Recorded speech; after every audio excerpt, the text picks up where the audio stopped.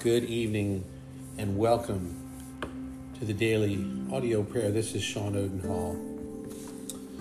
And tonight we're going to take a short time here and pray from a meditation of the presence of God by Thomas Bradford.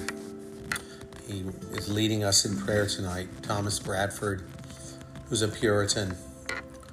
A meditation on the presence of God. Let's come before him and focus on his presence. There is nothing, O God, that makes more to true godliness of life than the persuasion of your presence, dear Father, and that nothing is hid from you. But that all to you is open and naked, even the very thoughts of which one day you will reveal and open, either to our praise or punishment in this life, as you did David's faults, which he did secretly, and in the life to come, for nothing is so hid that it shall not be revealed. Therefore, the prophet says, woe to them that keep their secret thoughts, to hide their counsel from you, O Lord, and to do their works in darkness, saying, who sees us? So grant to us, Lord, grant to us, therefore, dear God, mercy for all of our sins, especially our hidden and close sins. Enter not in judgment with us, Lord. We humbly beseech you, give me to believe truly in your Christ, that we may never come into judgment for them, and that with David we might so reveal them and confess them unto you, that you would cover them. And grant further, O God, that henceforth we may always think ourselves continually conversant before you, so that if we do well, I publish it not as the hypocrites do.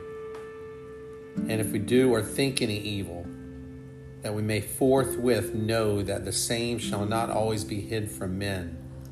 So grant us, grant me, Lord, grant all of us who are seeking your face and your presence, that we may always have in mind that day wherein hidden works of darkness shall be illuminated, and also the sentence of your Son, that nothing is so secret which shall not be revealed.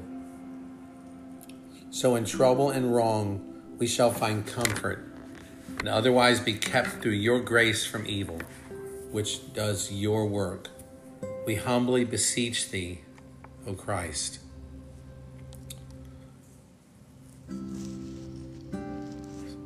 Thank you, Lord, for giving us the gift of your presence.